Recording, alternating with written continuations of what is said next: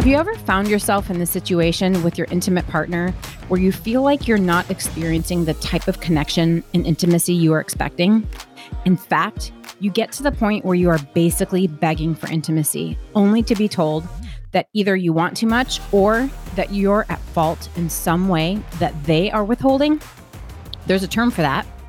And in today's episode, I'll share that term and unpack what's happening as my guest and I discuss how this played out in her intimate partnership. I'm Sarah Morales, the host of this podcast, and I'm on mission to help as many people as I can find clarity, peace, and empowerment. And I'd love to help you. If you'd like to be on my podcast, please don't hesitate to reach out to me and get on my calendar. I'll have the link in my show notes. Also, I'd love to encourage you to stick around to the end of the episode where I'm going to share an exciting new opportunity for us to take this podcast into a true community experience. The word of the day is intimacy anorexia. According to healthline.com, intimacy anorexia is a term coined by psychologist Dr. Doug Weiss to explain why some people, quote, actively withhold emotional, spiritual, and sexual intimacy from a partner. Now, while intimacy anorexia is not something I specialize in, gaslighting is almost always a tool that people use to enable them to withhold the intimacy and keep their partner in the relationship. They do this by finding ways to blame you for the lack of intimacy, whether that be physical, sexual, emotional, or spiritual intimacy. Taylor's story is a clear depiction of this experience. So who is Taylor? Before I invite her to share her story, let me tell you a little bit about Taylor. Taylor is a woman who is balancing work, involvement in her faith community, and the things she loves, like traveling, being outdoors, dancing, crafting, and designing and fixing things in her house.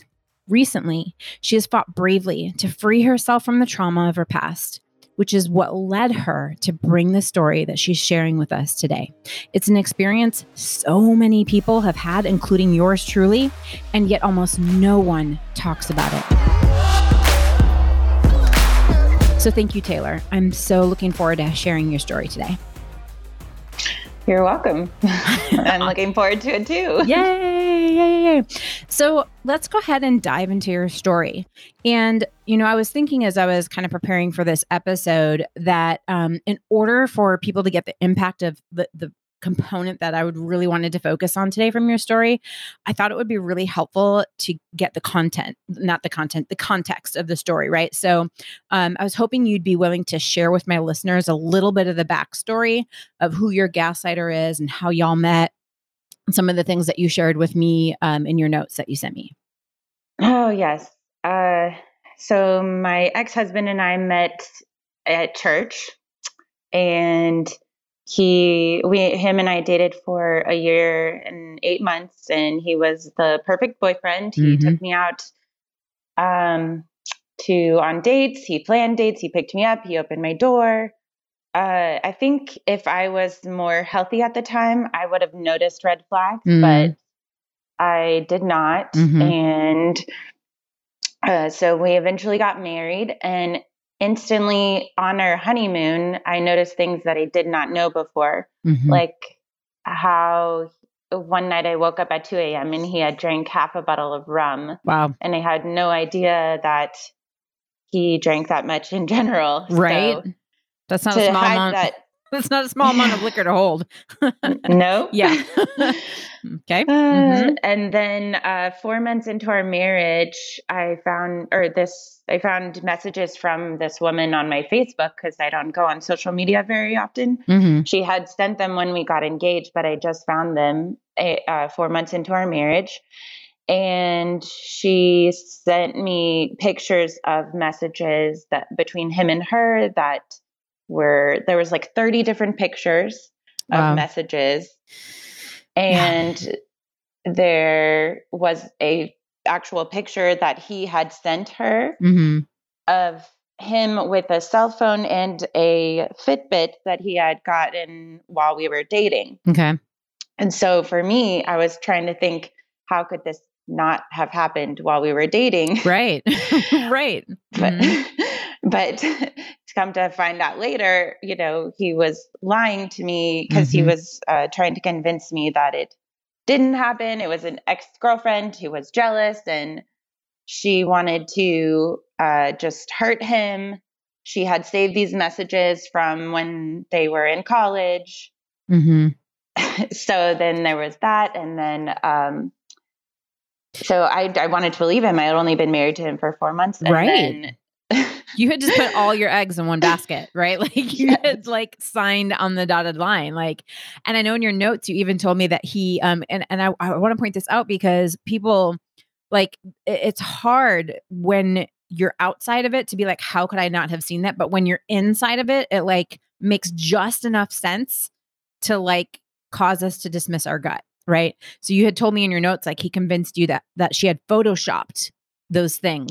Right. So he explained away however like unfeasible it is, like, okay, really, like she photoshopped my Fitbit in, so that she can mess up the timeline. Like, it's hard because like you said, I wanted to trust him. You were like a brand new baby honeymooner, right? Mm-hmm. And it's not normal, natural to go into that with a distrust, right? So of course, who am I going to believe? This person that I don't know or this person that I just married? So it makes a lot of sense. And also, I'm sorry that happened. So that timeline, though, also lined up with the other significant thing in your relationship. And what was that? Well, I remember coming home one day because I travel for work. Mm-hmm. And I had been gone for 3 days and I wanted to have sex when I got back. Normal. And he just completely rejected me and told me that I was not entitled to have sex every time that I came home. Mm-hmm. And so I was confused because to me, I was missing him the whole time. And I thought maybe he felt the same way. And that I thought all men wanted sex. So it was just a confusing reaction. Yeah, I mean, absolutely. For context, how old are you when this happened? 27. 27. And how old was he? Ish. You don't have to give exact if you're, 25. Okay. So, mid-20s, mid-20 something couple, context, right? Like, yeah, that's normal. Like, I don't think you're like abnormal to think like my intimate partner would want to connect with me sexually after being gone for a few days, right? Like that's a normal way for people to want to connect. Yeah, especially after 4 months of marriage. Yeah. And especially like, I know you shared in the notes, like due to your faith system and all that kind of stuff, like y'all did not have sex before you got married, correct? Right. So you're just like 4 months into being sexually active as a couple. Right. And to be like,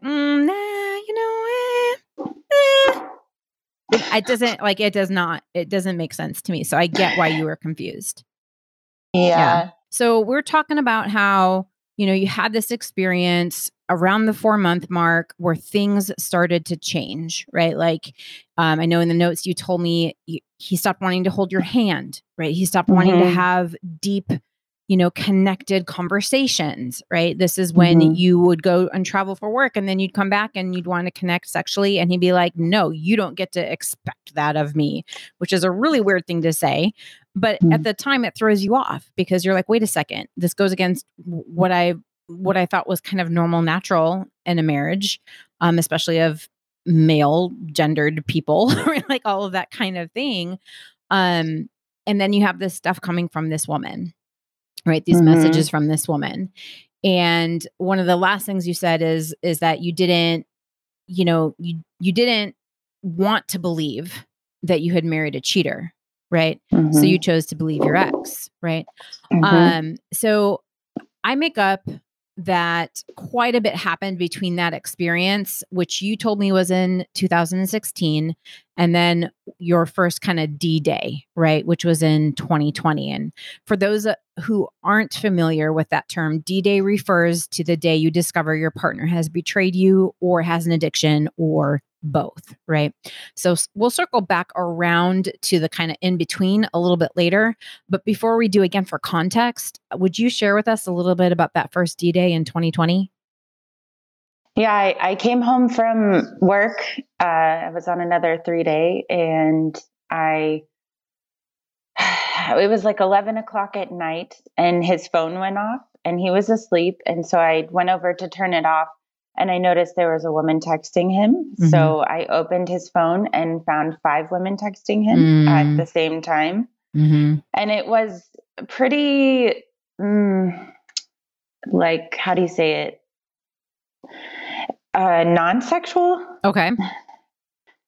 And so he had been on dates with a couple of them, okay, judging by what was in the messages. Okay.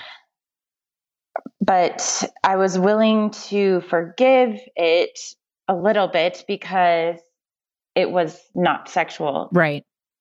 So I really went through this journey of talking to the people that I trusted from church and the people that were just around me trying to help me.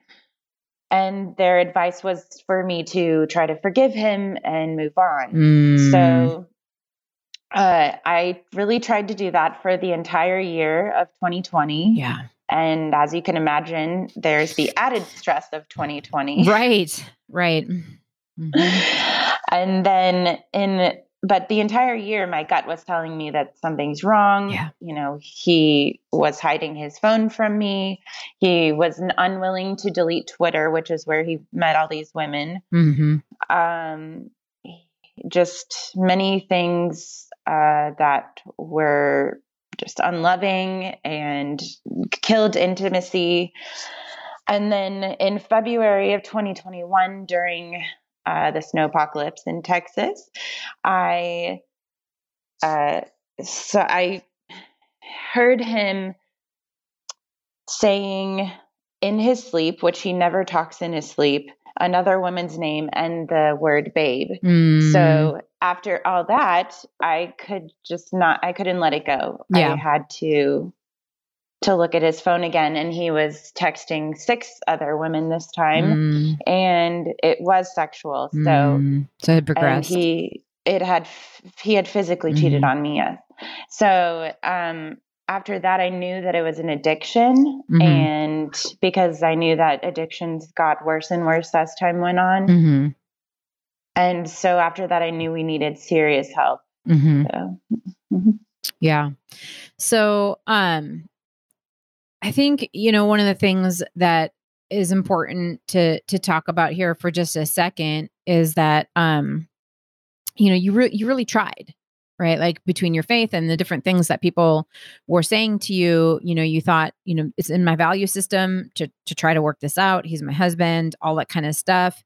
And I know you tried for about 6 months, right? And during that time, I'm curious, did you think he was also working on himself, or were you kind of like dragging, dragging him to the water, so to speak? Like which experience was more your experience? Yes, I was dragging him to the water. Okay. But at the time I was not as knowledgeable as I am now about all these things. Gaslighting, I had no idea what gaslighting was. I didn't know what sex addiction was. I didn't know any of this. Right.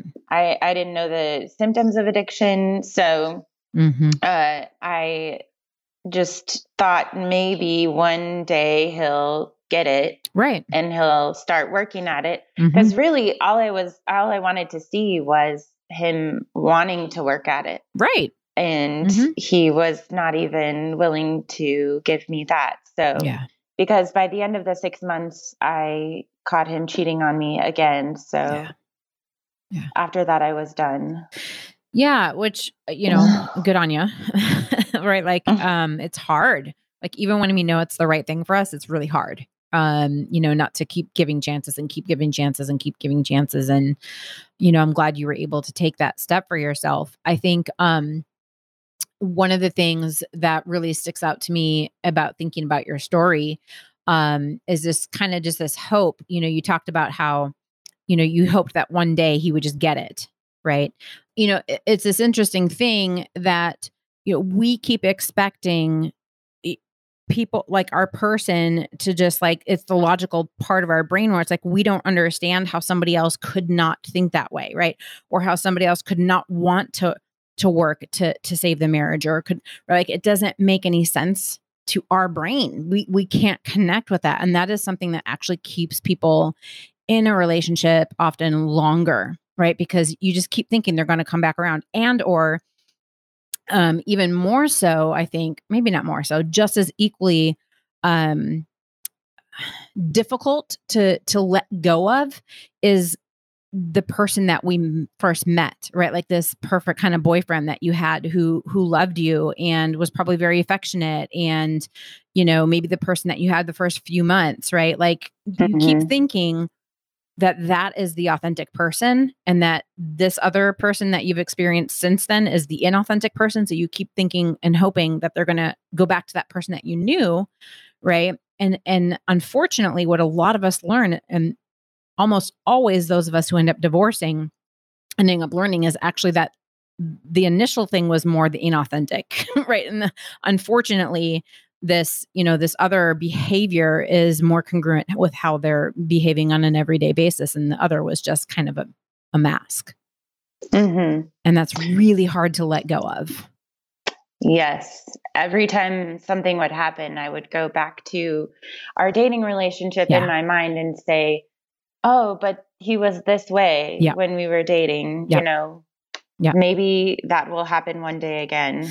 Yeah.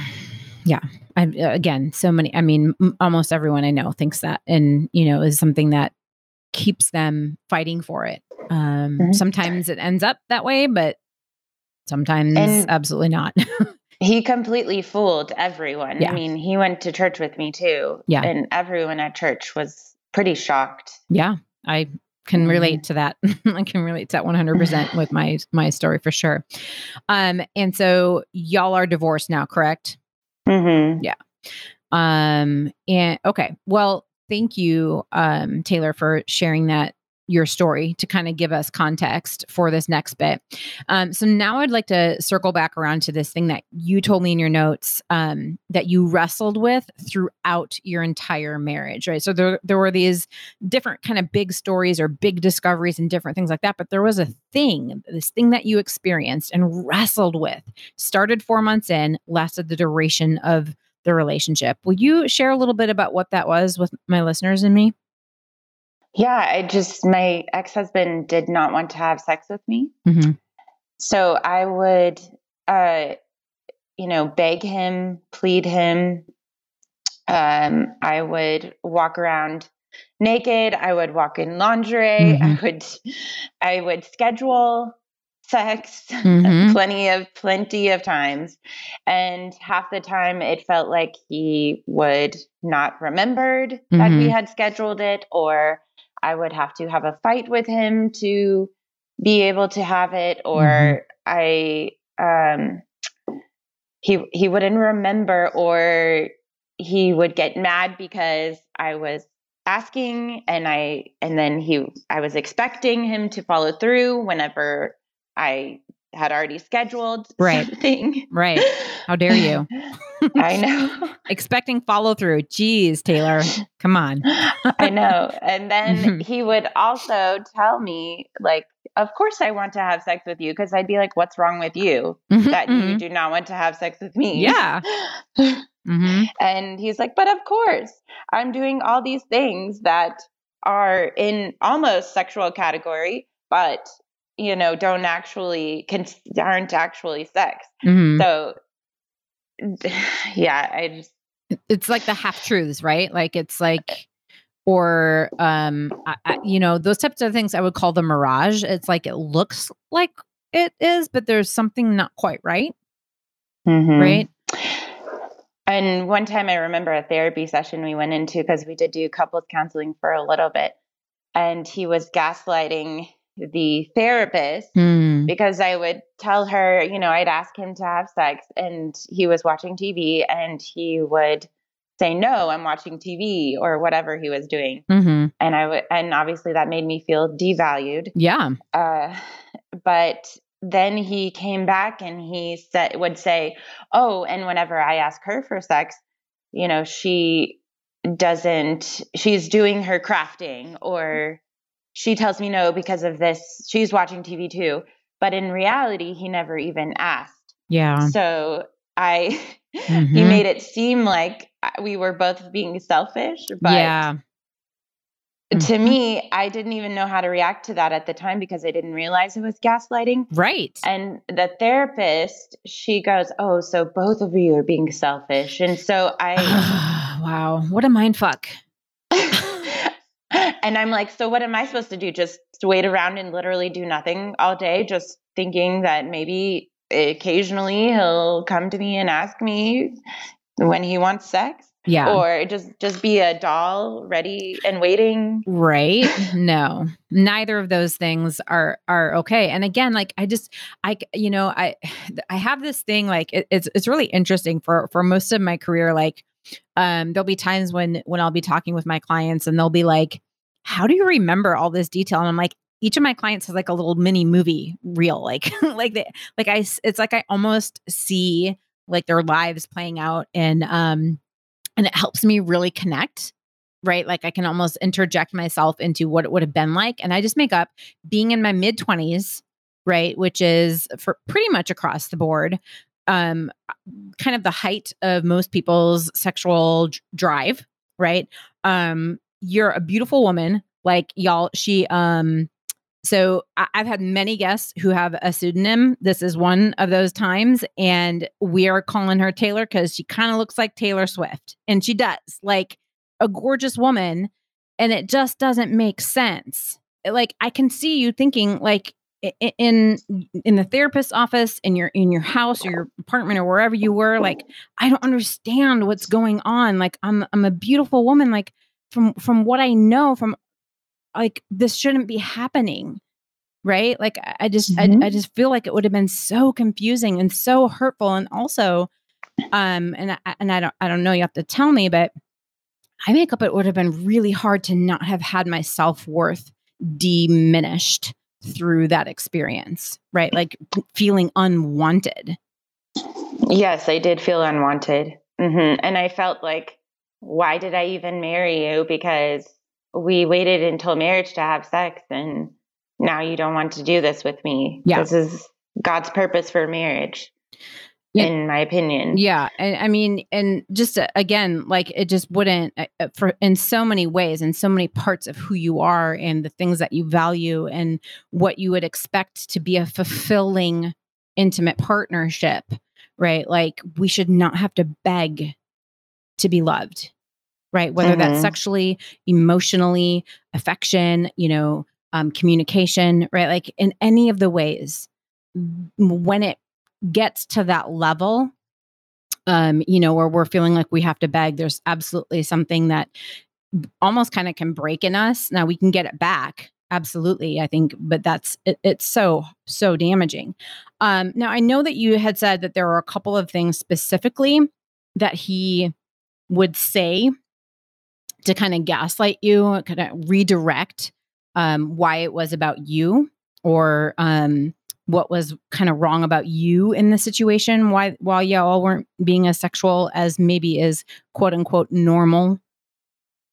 Oh, he would say like, I wanted it too much, which I would sometimes ask him every day of the week, but that's because he never gave it to me. Right. So I wanted it and that need didn't go away. No, of course not. You're a normal human girl. Of course not. Yeah. So I would ask every day and he would say, oh, she wants it every day. And I'm like, well, yeah, because you never give it to me. Right. It makes me think I have a colleague and good friend who says this line I'll never forget. First time she told me this line, we're only as needy as our unmet needs. So yeah, of course, right? There's unless you're asexual, right? Like people want sex. That's just part of that's part of the human experience, right? And you also told me a couple other things that I think are really important to unpack because I make up some of my listeners have heard similar things.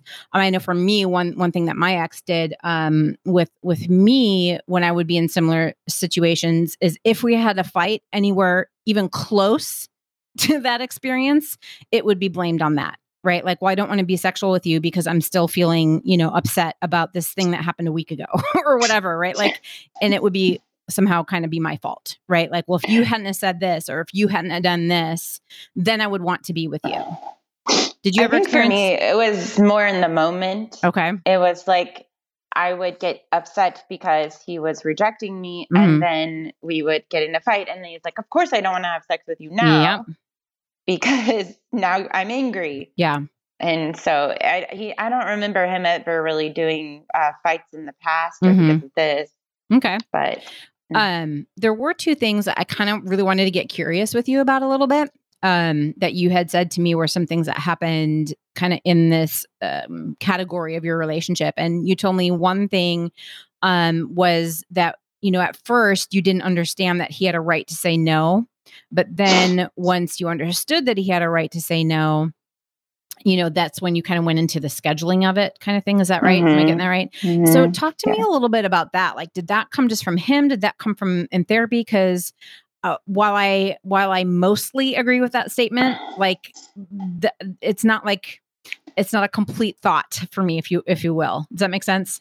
Yeah, I mean, he had the right to say no for a reasonable reason, Mhm. but I don't think he has the right to reject me for our entire marriage. Yeah. But I mean, where did that message But come from? Was it something that was just implied, or did he actually say that to you? Like, yeah, it was like more like something along the lines of you can't expect me to have sex with you. okay. And then what was your other question? And the other one was, you told me that you weren't quote unquote allowed to be spontaneous or have passionate Yes. sex. Sex was only on his terms. Talk to me a little Yeah. bit more about that one. Yeah, I mean, anytime I would try, I would just get rejected. Okay. It didn't matter what I did. He got angry rejected me through anger. Okay. And put up a wall through anger. Okay. And really was great at not being emotionally intimate. Okay. And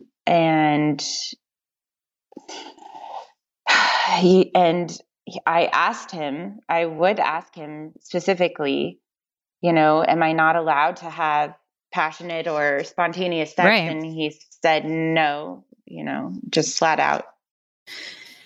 I mean, it's so it's so like counterintuitive, right? Like I just would be I can imagine just almost feeling speechless, right? Like I don't even know what to say because this is so far out of what I ever would have imagined experiencing in my marriage that I don't even know what to say.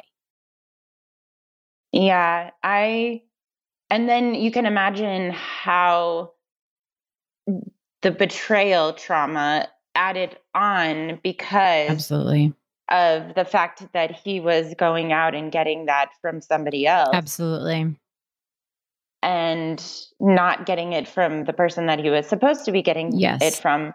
I am a part of a support group, and many of the women there, they also have husbands or boyfriends or whoever that are sex addicts, and their boyfriend or husband goes the opposite direction. They want it too much. Okay. And so for them, the sex is not an issue. The fact that they cheated on their, the husband or boyfriend cheated on them, it's not as much an issue as the lying and the gaslighting. Interesting. And for me, I don't feel that way. I feel extremely betrayed by the sexual part of it because I never got it. Sure. You were deprived. Yeah. Yeah, absolutely. And you bring up an interesting point, right? Because the different ways that, especially when we're going into the realm of, compulsive sexual behavior and any variety of ways, it can hit each person so differently, right? Like I've had women who are on the other side of things where, I mean, multiple times per day, their person was asking for sex and they just felt used, right? Like, so that part still was, right? And so it can be like so many different things can add to the trauma that we experience, right? So there's the lies there, and there's the gaslighting, and then there's the sexual betrayal, and then that's why it's called a complex, right? Through the majority of partners who go through this, at least for a season, will develop what's called complex PTSD, right? So because it hits all of these different areas, right? And so, it absolutely makes sense, right? And just as an aside, I'm guessing that you've heard this, but just in case you haven't, right? Like there are different parts of the cycle that can be the most exciting to an addict, right? When you're talking about the kind of cognitive part of the planning stage. For example, some addicts, like that's where they get their biggest hit, right? Is when they actually are planning the things instead of the execution of the thing. Whereas other people, like they don't even put any planning into it. They just get the hit through acting out, right? And so there are different parts. And again, that's why I've told people often in my years of being a coach is while there's a general kind of roadmap of how to heal, we're not cookie cutters, right? Mm-hmm. So there's not a one size fits all, right? Like each person has a unique story and has a unique component, but kind of bringing it back around to this, this component for you and just the deep betrayal by being deprived, right? Of yes, the sexual intimacy was the most glaring because it's kind of almost the easiest to see, right? But I make up you were deprived of other types of intimacy as well, correct? Oh, yeah. I mean, I just got a new roommate and she's one of my best friends. Mm-hmm. And just the first week that I was living with her, I felt more intimate with her emotionally than I had in the last however many years within my marriage with my husband, because she is so willing to just do the little things that cause that emotional intimacy. And I didn't really realize all the little things until I had the opposite right staring me in the face. Right. I've often thought about how the season that I spent being single after my divorce and just really cultivating emotional intimacy with my platonic friends, I was like, oh my gosh, this is what intimacy feels like. Like like this is what I was missing all of that time. Like, wow. I totally get it. And I'm sorry that you went through that. Let's go ahead and take this into the deconstruction zone. So, what I wanted to say for me with what I'm trying to do with this podcast is that I really believe that one of the things that is so important is being able to put a name to things, right? So, I think it's incredibly validating and helps our minds find peace, right? We can kind of stop searching for the proof that we weren't wrong, we weren't the crazy ones, we weren't wanting too much, et cetera, right? Like it's one thing to say, well, he says this, but I don't feel like it's true versus saying, okay, well, what he did just there was Darvo, or what he like being able to put names to things. Like our brain can be like, oh, okay, now I'm able to connect the dots. Now I can settle down. Now I can like look at the parts that will help me protect myself from that in the future, et cetera. Right. But without that naming of things, our brain, eye makeup doesn't stop. Right. It can kind of be hyper vigilant in trying to find out all of the things. Right. So in that vein, I'm going to name just a few of the things that I hear your ex having done. Right. So I know that you pointed out, I think you used a different word. No, maybe you did redirection, right? Like there was a lot of redirection. I would also use the word diversion. That was a constant. Like I in the other stories that we didn't even go into because you had quite a few of them, that was a part of it too, right? So it's kind of this sleight of hand, right? Like in my 12-week program, we do this thing where I have people watch a series of magic tricks because that's kind of what gaslighting can sometimes feel like, right? Where it's like it's sleight of hand, like watch what I'm doing over here so that you don't see how I'm hiding this thing that allows me to do the magic trick over here, right? It's like getting your attention off of what is the valid conversation or what is the valid need by redirecting or deflecting. I think that's the word that you used was deflecting, right? So that was a constant. I also make up that I think brainwashing was a part of what he did. It's one of the techniques that I teach about. Now it's not like what you see in, the spy movies where people are like, torture and brainwashing, right? It's this idea or this concept of every time you ask for something, every time you ask for intimacy, every time you tried to prove why it was a valid request or a valid need or a valid desire, and he shot you down and told you that you wanted too much.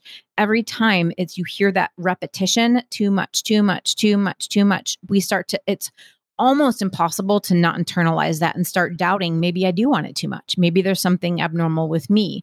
Maybe I'm not, doing this enough, or maybe, right? Like it's almost impossible because of that kind of brainwashing aspect of it. Right. So I think what he did with the brainwashing, and I'm not saying he did it intentionally, that's a whole nother topic, right? But I think that it was done via a distortion of the facts, right? Saying like you're not normal, or you want too much, or right? Or exaggerating different things, and or criticizing you, right? Yep, you're hitting it on the nail. Okay. Combined with withdrawing himself, withdrawing his affection, right? Like when you would push too hard, I make up, there was some sort of punitive withdrawal. Is that accurate? Well, it felt like anytime I asked for intimacy, it was too much. Yeah. Okay. Mm-hmm. And then I also heard a bit of controlling through maybe coercion, like you only got what you wanted when you did things his way. Yeah, probably. Probably. Okay. I was also trying to manipulate to get my way. So. Well, I mean, listen, fair. It's called reactive, it's called a reactive gaslighting, in my opinion. It's the same thing as a reactive abuse. Like when you're being abused, like people can lash out back, right? It's reactive. It's not something that you do, and it's not part of your character. It's not a character defect. It's not something that happens outside of that context, right? So it happens to a large majority of us. So don't shame yourself for that. Okay. So that's what I wanted to name about some of the things that he did. But as I do this podcast more and more, one of my main goals is to bring immediate help to my guest. So immediate help to you, right? So today I'm hoping that this little bit of insight that I kind of typed up for you will help you to be anchored into your knowing even more as you move forward and as you try to heal these things. And eventually someday I make up, you want to be in an intimate partnership again, right? So for me, the most empowering thing we can do is be aware of any self-gaslighting that we do. Okay. And that happens for a number of reasons. Not going to go into unpacking that part of it here today. But what I do want to say, I did see you falling into some self-gaslighting, namely in the form of explaining away your gut. Okay. So that's actually self-gaslighting. And I want to unpack that a little bit for you. I see you shaking your head. So that already immediately resonates with you. Mm-hmm. Okay. Yeah. So way back at the beginning, like month 4 or whatever, right? One of the things that you said in your notes was, because I did not have any reason to distrust him, you believed his like, I'm going to name it a half truth. Like when somebody gives enough of an explanation, it doesn't totally make sense, but it's enough for us to kind of like explain away our gut. Right. Mm-hmm. So even though you didn't have a reason to trust him, you didn't have any hard proof or whatever, there was something in your gut that was saying something felt off. Yes. Mm-hmm. Right. Okay. So then you also said, as far as it was with the woman who sent the pictures and all that kind of stuff with the Fitbit and all that, you said, I didn't know what to believe because his explanation, all of this kind of stuff, right? So again, what I want to point out here, I think is really important for you and for any of my women listeners specifically, is that we have been told as women, I'm going to try not to get on my, down with the patriarchy platform, but we have been told with women specifically to not trust our feelings. Right? Mm-hmm. Like we're moody or we're PMSy or any number of reasons why our feelings aren't as reliable as our logic. Mm-hmm. Right? So when we're in a place where our logic and our gut are in conflict, of course, we've been trained, we've been conditioned, we've been gaslit by society into, if I'm going to have to choose between my gut and my head, I'm going to choose my head. Does that make sense? Yeah. Right. And so then what we end up doing is we fall into these traps of like explaining away why our gut is probably wrong because we don't have the proof, quote unquote, to back up our gut. Right. So here's what I want to point out. This is a quote from Vicki Tidwell Palmer. And she says that that's actually backwards. So we should start by trusting our gut and allowing it to be proven wrong instead of doubting our gut and looking for evidence to prove it right. I like that. Yes. I was like, when I read that for the first time, I'm like, why the hell did I not read that 5 years ago? Like, why am I just finding this now? Right. Like, it was so important and has been such a game changer for so many of my clients is like, oh my gosh, I can do that. Yes, you can do that. You can start by trusting your gut and then putting the onus on the other person to say, you know what, my gut is telling me something is off. Now I'm going to leave room that my gut might be wrong, but you're going to have to prove it wrong. Mm-hmm. I'm not going to start by doubting my gut. I'm going to start by trusting my gut. Okay. That's really good. Good. Mm-hmm. I'm glad that hit home and resonated with you. Okay. Okay. So, and then the last thing I wanted to point out is this is a vein of self-gaslighting that I'm super, super passionate about.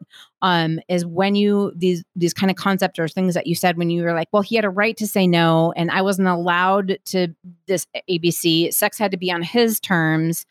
So this is a little bit different, right? This isn't about choosing head over gut. This is self-gaslighting in the form of settling or making concessions.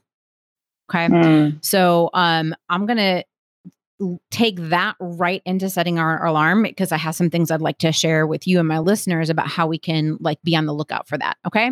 So we started off this episode by mentioning intimacy anorexia. If you feel like some of the things that we've talked about in today's episode that you might also be experiencing them in your relationship, here are some ways that you can set your alarm. So number one, research intimacy anorexia.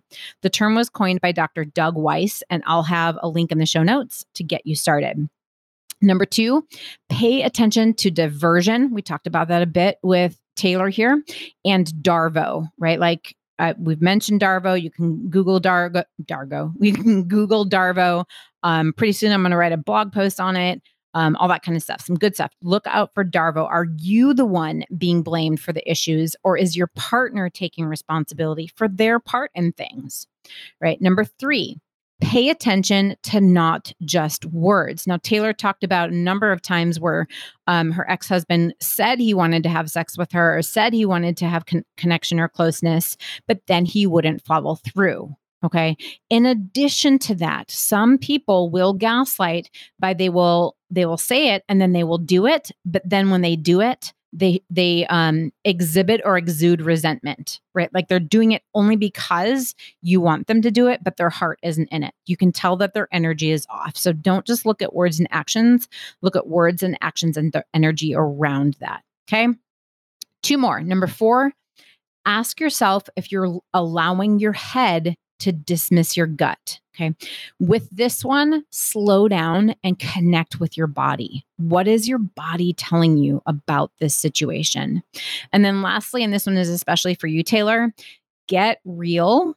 Slow down, give yourself permission, be gentle with yourself, but get real and call out the concessions you're making. So for example, I know we talked about this a little bit and you might not be in the same place you were when you were in your marriage, but does either partner have a right to, quote, say no to sex in a relationship? 100%, right?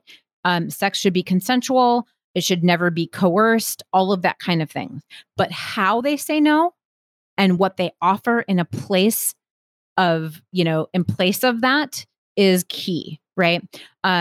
So like, for example, in my marriage, we talked about this early on, right? Like how we each wanted the other person to feel free to say that they were, quote, not in the mood, right? Because sometimes we're not. Listen, like sometimes we are and just sometimes we're not.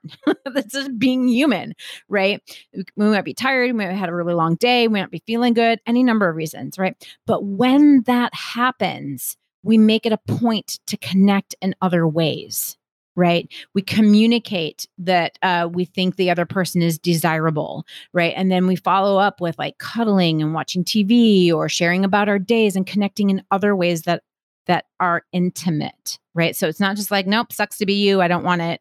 And, fuck you for asking for it again. Like, no, that's not what you do, right? Like, and so that's an example from my relationship, but for each person that's different. And so how do we find that? One of the best ways to note if you're making a concession is to ask yourself one or both of the following things. Okay. Number one is, how would I handle this situation if the roles were reversed? Right. So if your partner is asking for sex and you weren't in the mood, like how would you handle the conversation? Because I am a firm believer in mutuality. right? So if I would be willing to do this, or if I'd be willing to say this, I believe we should be able to ask and expect mutuality from our partner, right? If we are not, if we are likely making a concession. Like if we're to say, well, I would maybe say, yeah, I don't want to have sex, but I'm willing to, cuddle with you, or, like, let's try to plan a date night, and then we can like have a massage or something like that, and things that will, lead us into a place of sexual intimacy. Like I'm excited, like affirming it, like all of these different things. Like, what would you do? Right. And then set that as your bar. Like maybe they'll do it differently, but they need to match my energy and how I'm willing to meet them. Does that make sense? Yeah, that's really helpful. Okay, good. And then there was a second one. Okay. The second one is, so one, ask what I do. And the second one is, if I could have the response that I wanted, what would that be? Right. So if you're wanting to be sexual with your person and they're like, babe, I'm really not in the mood like tonight. What would you want them to say from there? What would you want them to do? How would you want them to behave? What would you want their energy to be like? Think about that. And then the follow-up question is, if I'm willing to do that, why am I settling for a partner who isn't? Right? If that's what I want. And so then the follow-up question, okay, that's what I want. Would I be willing to do that? Heck yeah, I'd be willing to do that. Okay, well then why am I settling for a person who won't? But, and not a judgmental why, but a curious why. Like, what am I afraid of? What like values might be in conflict, but asking like, why am I willing to lower my bar? Right? A lot of my clients and I will talk about this aspect of like raising and lowering our bar. Like so many of us, our bar for where people need to rise up to in order to meet us in relationship is like on the floor. Right? Like it's really low. Like what we're asking for in relationship is basically, don't like betray me. That's a really low bar. You know what I mean? Like not anymore. Like I help my clients raise their bar. Like I want mutuality. I want affection. I want this. I want that. Right.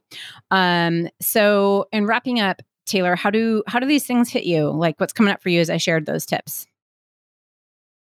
I really haven't heard many people say it in the way that you said it. Okay. And it really makes me want to, do better for myself. Yes. Woo! I love that. I want you to do better for yourself too, darling. You deserve it. You deserve Thanks. it. You deserve to be cherished and felt, desired in all of the ways. In all of the ways. You. You're welcome. Is there anything you'd like to say to my listeners as we wrap up today? Fight for yourself. Yeah. Because if you are experiencing any of the things that I experienced, you're worth more than that. Yeah. Awesome. So fight for what you need. Fight for a peace in yourself. Love it. It's good. It's good stuff. Well, thank you again so much for being brave and talking about your story with me and my listeners today, Taylor. You're welcome. Thank you for having me. Yeah, of course. As I wrap up today, I wanted to let you, my listeners, know about two things. First, that starting this Friday, I'm going to host a 1-hour live stream on TikTok where we will discuss the topic of today's episode. And that's going to be moving forward. So I really want to turn this into a community thing, right? This is going to be a brand new thing that I'll do every week. So every week I air an episode on Tuesday.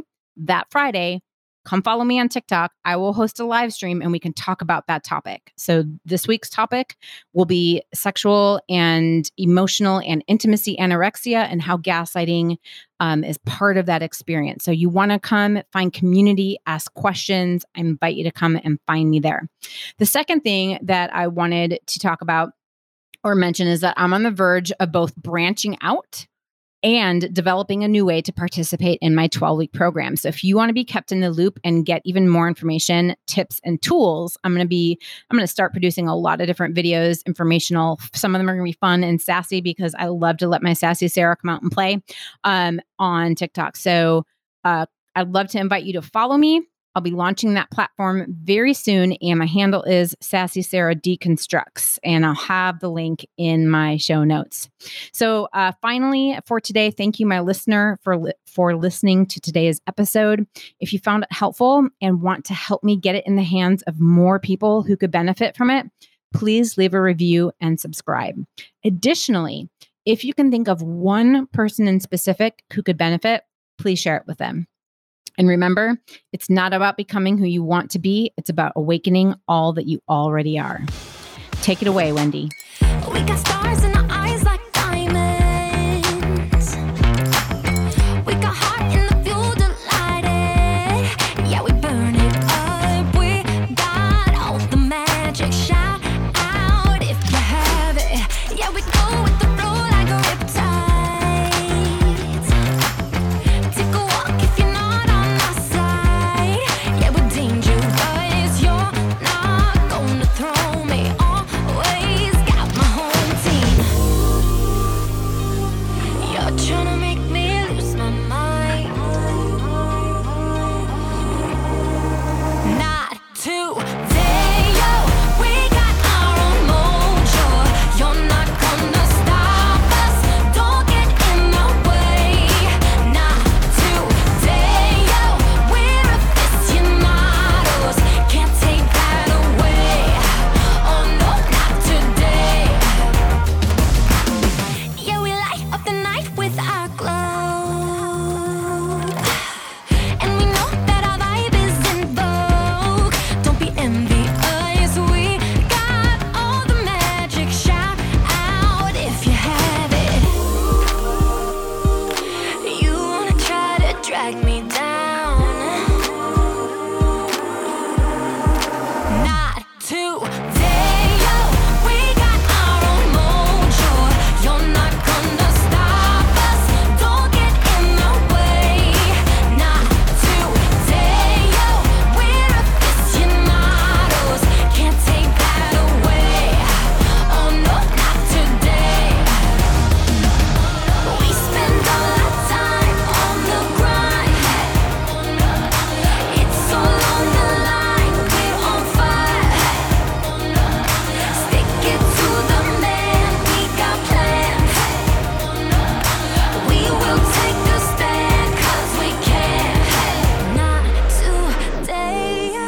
We're aficionados. Can't take that away. Oh no, oh no, oh no, oh no. Not today.